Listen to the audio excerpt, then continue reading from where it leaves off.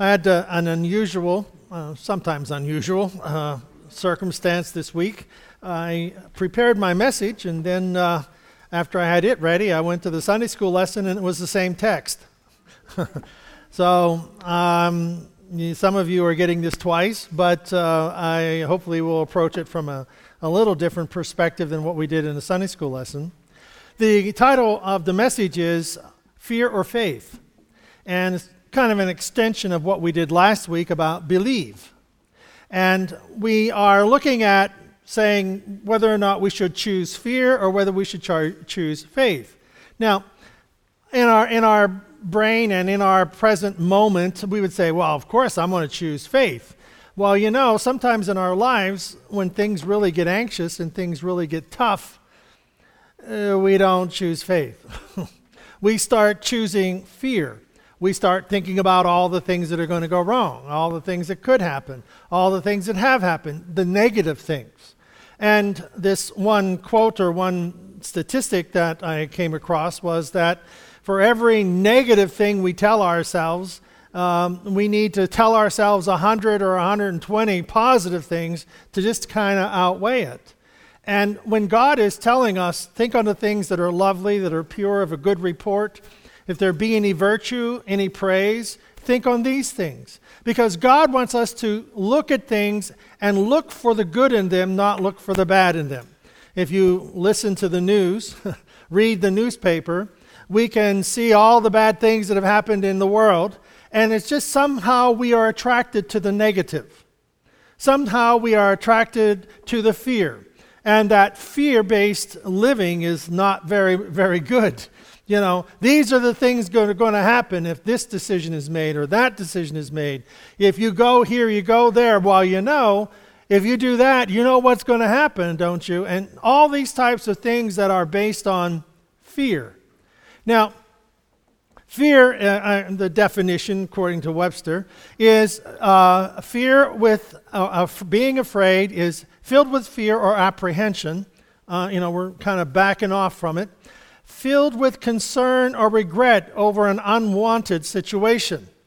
I don't like this in my life. I didn't want this in my life. I did not choose this in my life. So therefore, it's going to turn out bad. Having a dislike for something. You know, I don't want to eat that. You ever try to eat something different? Oh no, I'm afraid I won't like it. Any of those around?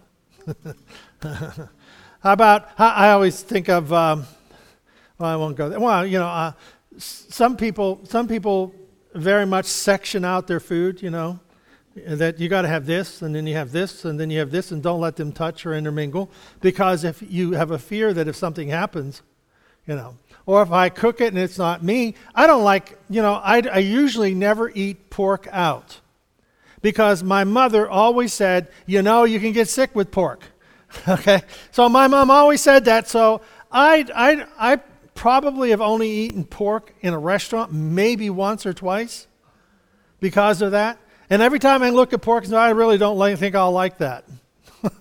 Because my mom would always cook it a certain way, and if it wasn't done right, you know, you could get sick from it. So the definition of faith is an allegiance to duty or person, a loyalty.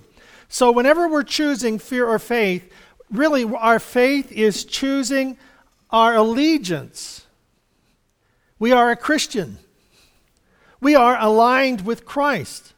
We listen to His Word. We are moved by His Spirit. So whenever we are choosing based upon an allegiance. We are following Christ. We are following our leader. And God says all things will work together for good to those who love Him, to those who understand their call to follow Him. So we have an allegiance, just like we were following a political party or following a general or following a soldier. We have an allegiance to Christ. So that's considered faith. Fidelity to a promise, that we recognize the importance of a promise that God has placed in our heart. Belief and trust in and loyalty to God. A firm belief in something which there is no proof. An allegiance and a belief that something good is going to happen in my life, but yet there is no proof of it.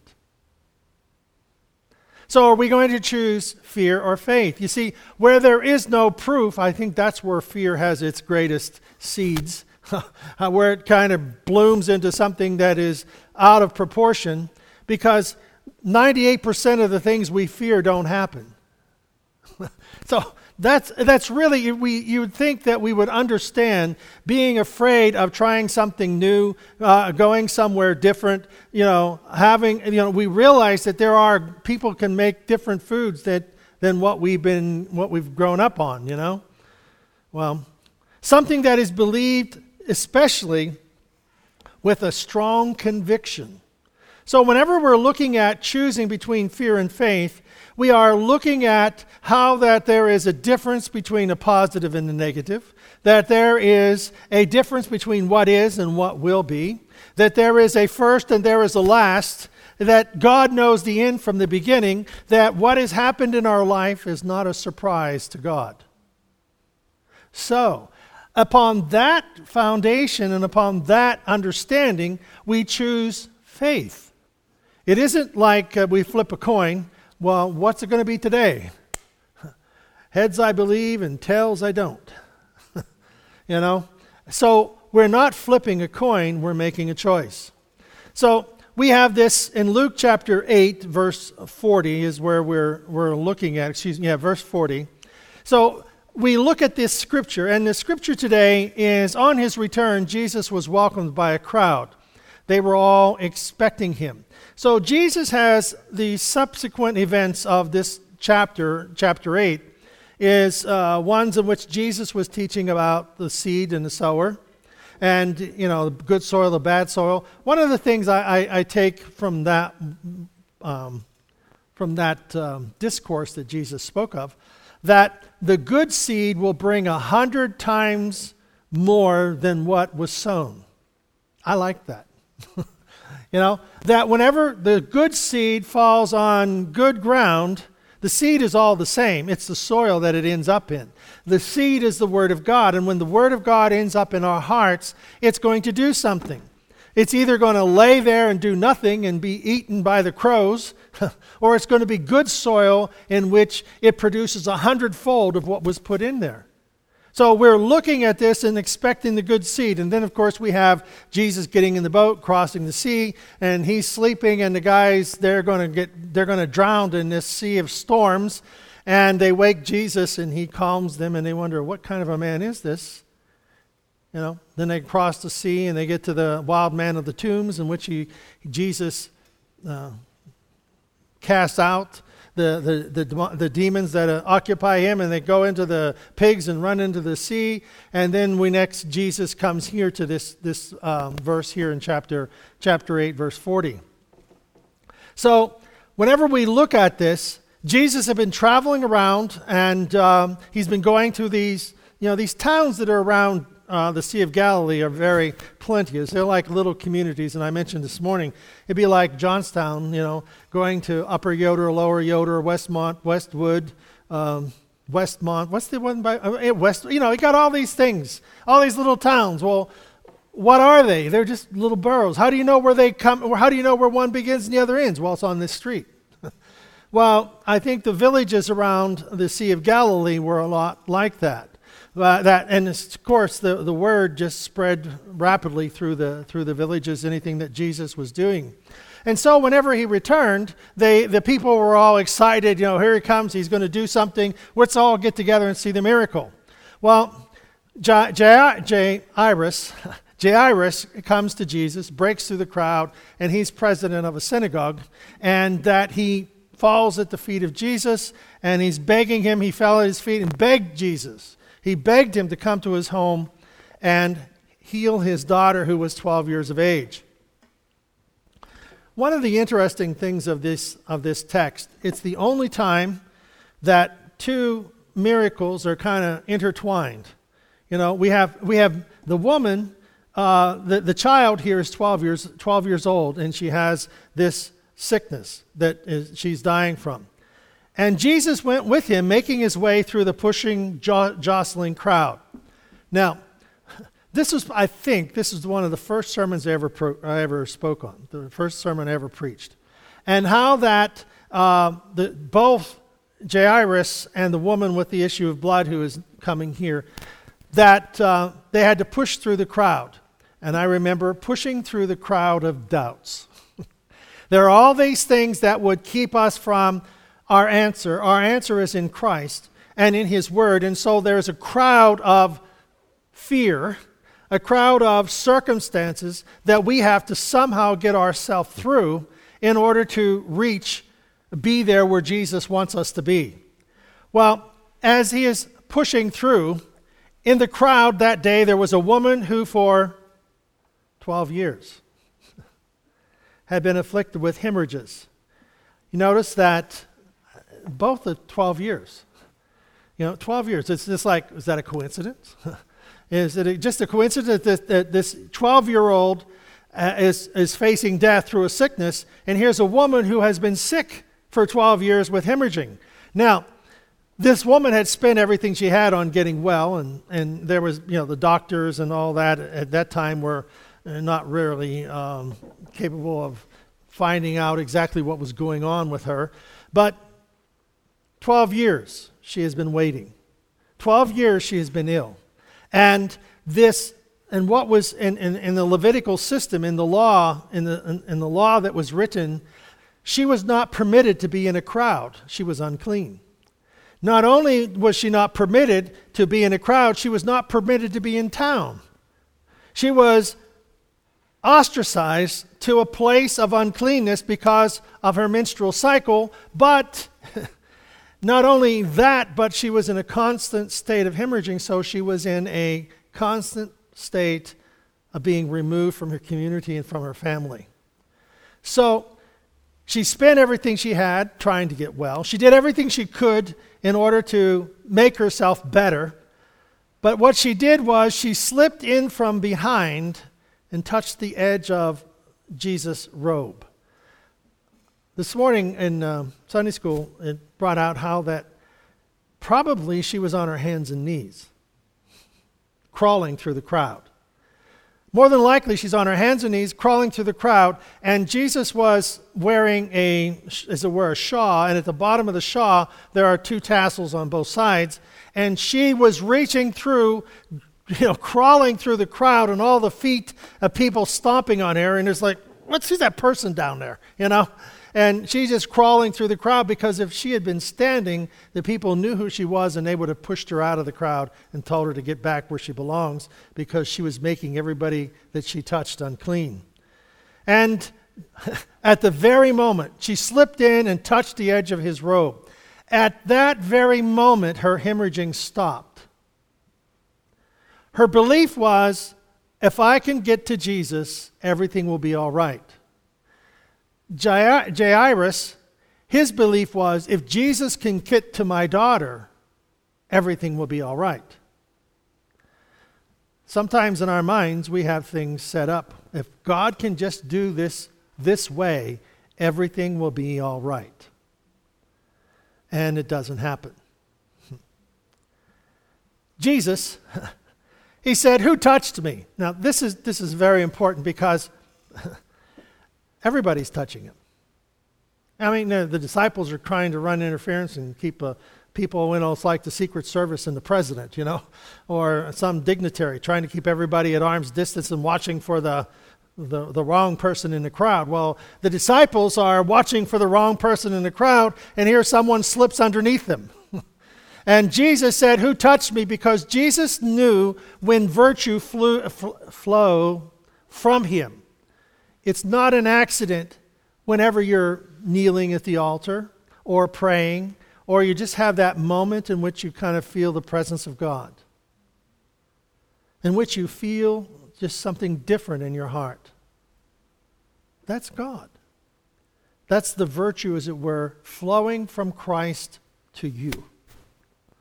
And that virtue, "Who touched me?" that is our moment of touching God. And God is with us all the time. It's just that some moments are more special than others. Some moments are just like this pausing in two eternities, and right at that moment, I sense God's presence. That's what happened here. She was healed.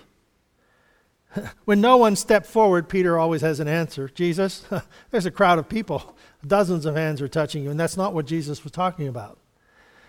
Everybody was trying to touch him, but one in her faith made a statement that no matter what gets in my way, I have to touch him because he's my only hope. Jesus insisted that someone touched me. I felt the power discharged from me. He felt the virtue flow from him. When the woman realized that she couldn't remain hidden, she knelt trembling before him.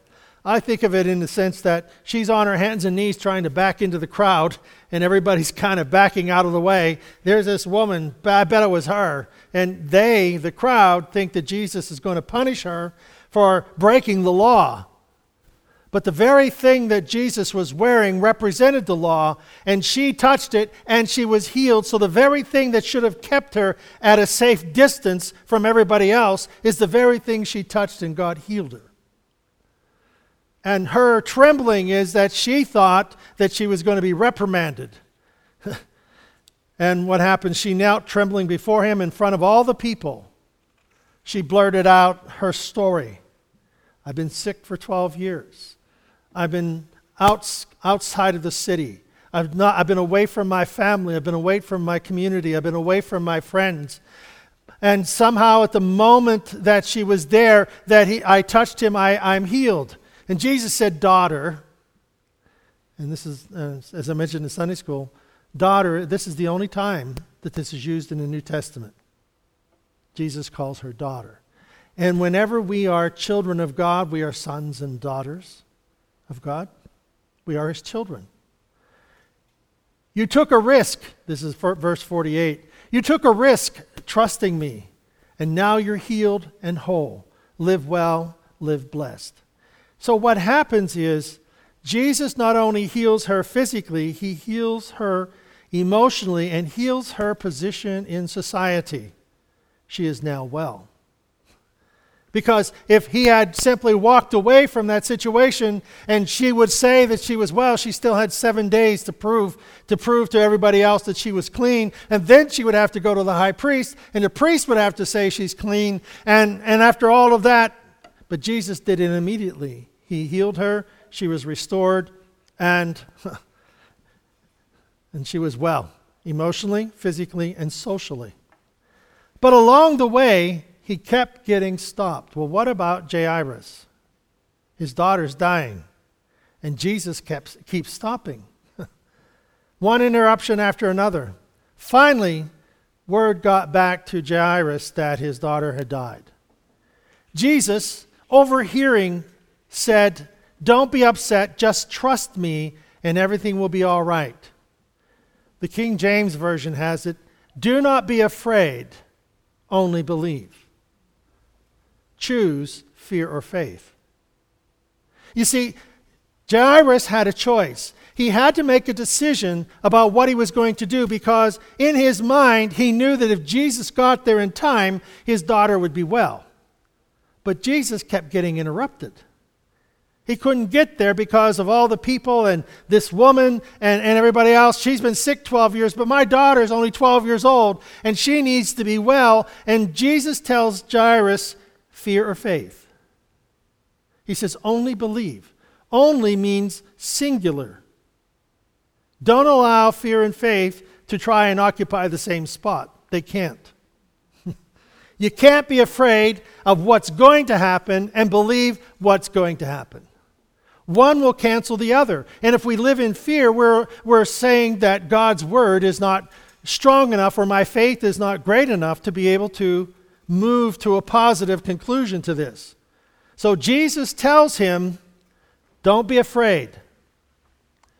Now, when you pray for something, when you pray about something, you pray for direction, you pray that God would, we have this fear that comes in, it's not going to happen.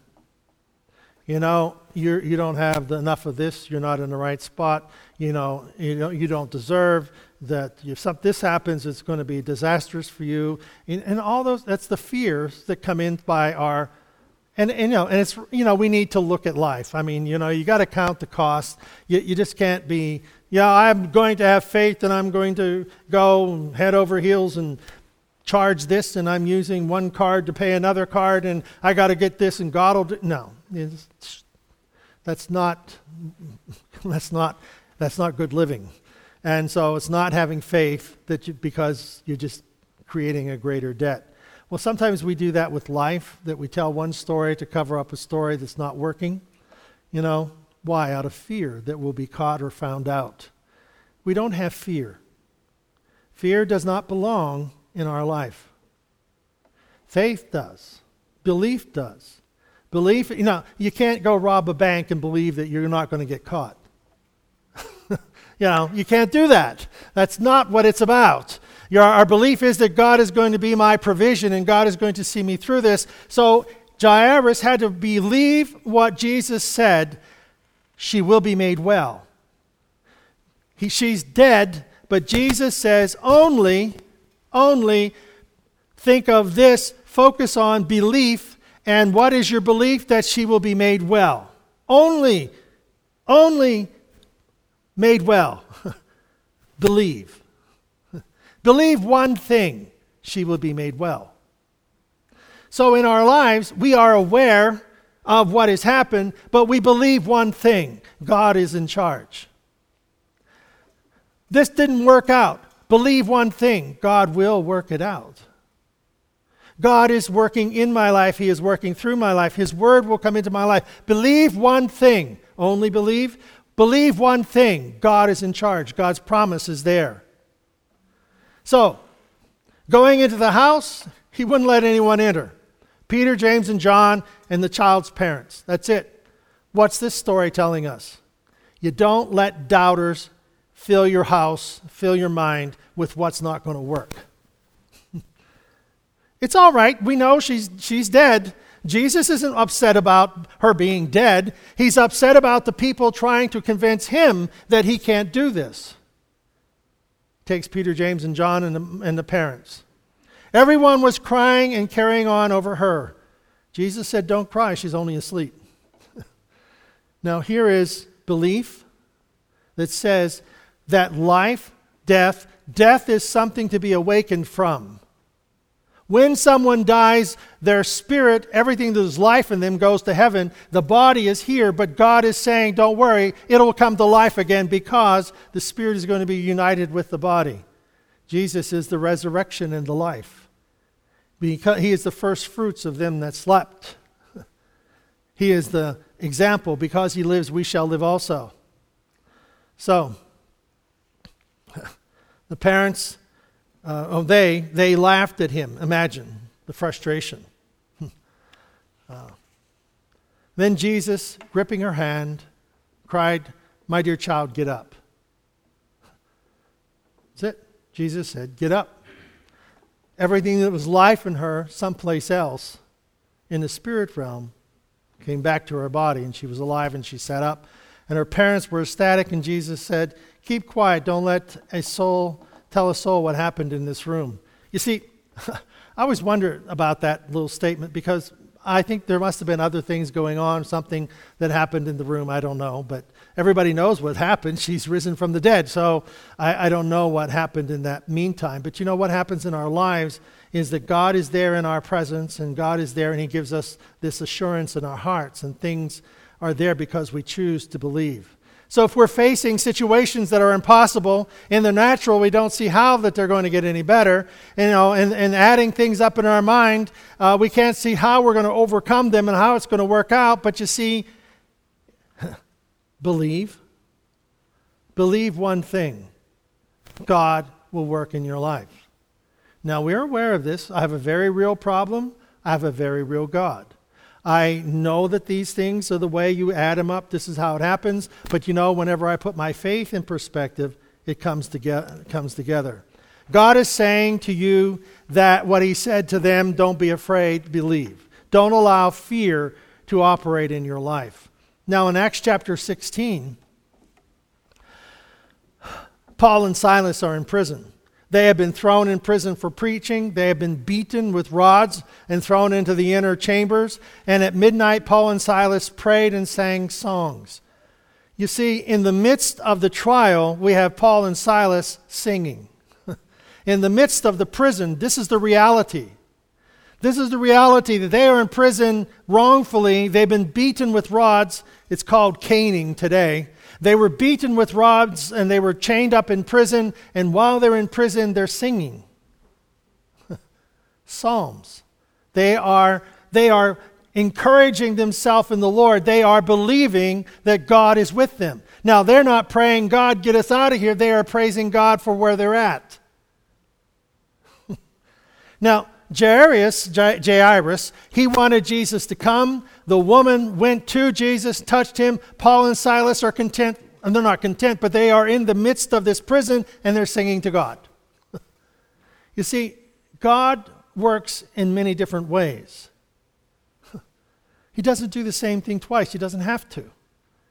So God can perform a miracle in our lives one way, but he may do it another way at another time.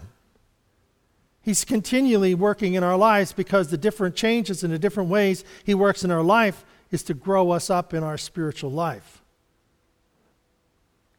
So Paul and Silas are singing praises, and what happens? The earthquake comes. The earthquake comes, the chains fall off, the prison doors are open, and everybody in prison has heard these guys singing, and now the earthquake and everybody's free, and the keeper of the prison, he's going to kill himself because everybody's gotten out. Of course, they'd run away when the prison doors are open, and he's going to be killed by the Romans, so he might as well kill himself first. And they said, don't harm yourself. We're all here. And the one thing, verse 31, and they said, believe, verse 31 is, and they said, believe on the Lord Jesus Christ, and thou shalt be saved in thy house.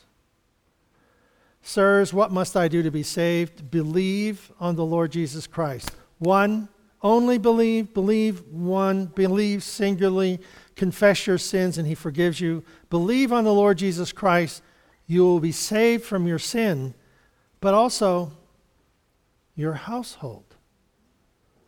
Well, you see how the doubts would come in and fears would come in and say, well, you don't know my household.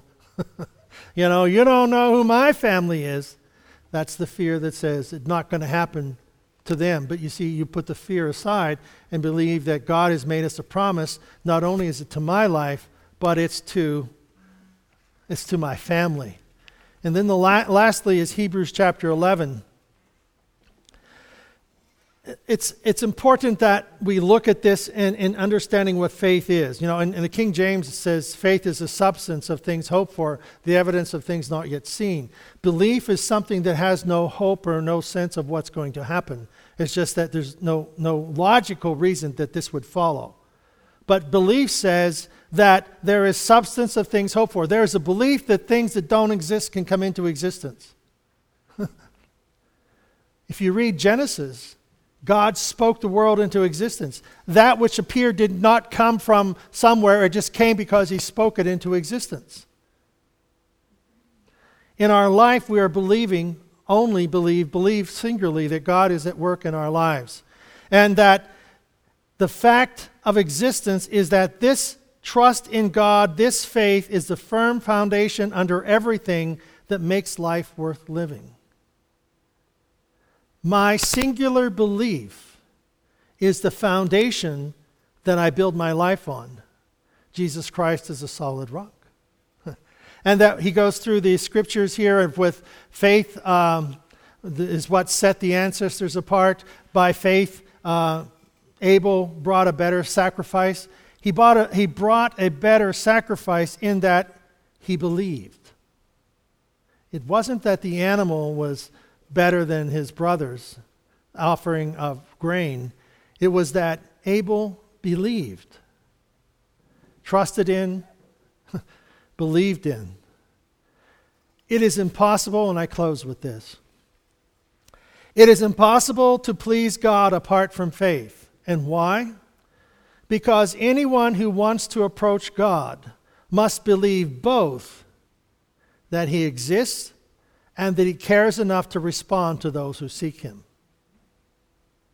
We must believe that God exists and he cares enough to respond. Jairus, I always call him Jairus. Jairus, he believed that if he could get to Jesus, Jesus would respond. The woman with the issue of blood, she believed that if she could touch him, he would respond. The Paul and Silas, they are in prison. They're praising God, but they believe that God is going to respond to their praise. And he did. Our challenge is fear or faith. Will I allow the natural thinking of fear to dictate how I'm going to live my life? Or will I choose to believe that God is going to help me through every obstacle in my life? It would seem that it would be the obvious choice. We're going down the road and there's a fork in the road. One side says fear, one side says belief, and we would naturally say believe. But in the crises, when nothing seems to be working, fear wants to take hold. And we have to say, no, not going there. There is one thing that I believe. God exists, and he exists, and he cares for me. He wants to approach, because anyone who wants to approach God must believe both that he exists and that he cares. He cares enough to respond to those who seek him. And whenever we are seeking him, because he delays in coming, doesn't mean that he doesn't want to heal, in this case, Jairus' daughter. Doesn't mean he wants to heal his daughter. It means that he has a greater miracle in place. He's going to bring her back to life. And what God does in our life, he may delay, but that's not a bad thing, because what he has in mind is greater than what we have planned. Shall we stand?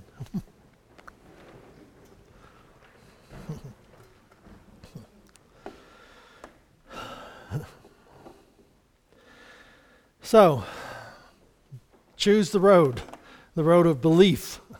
One thing I believe, only believe one thing I believe.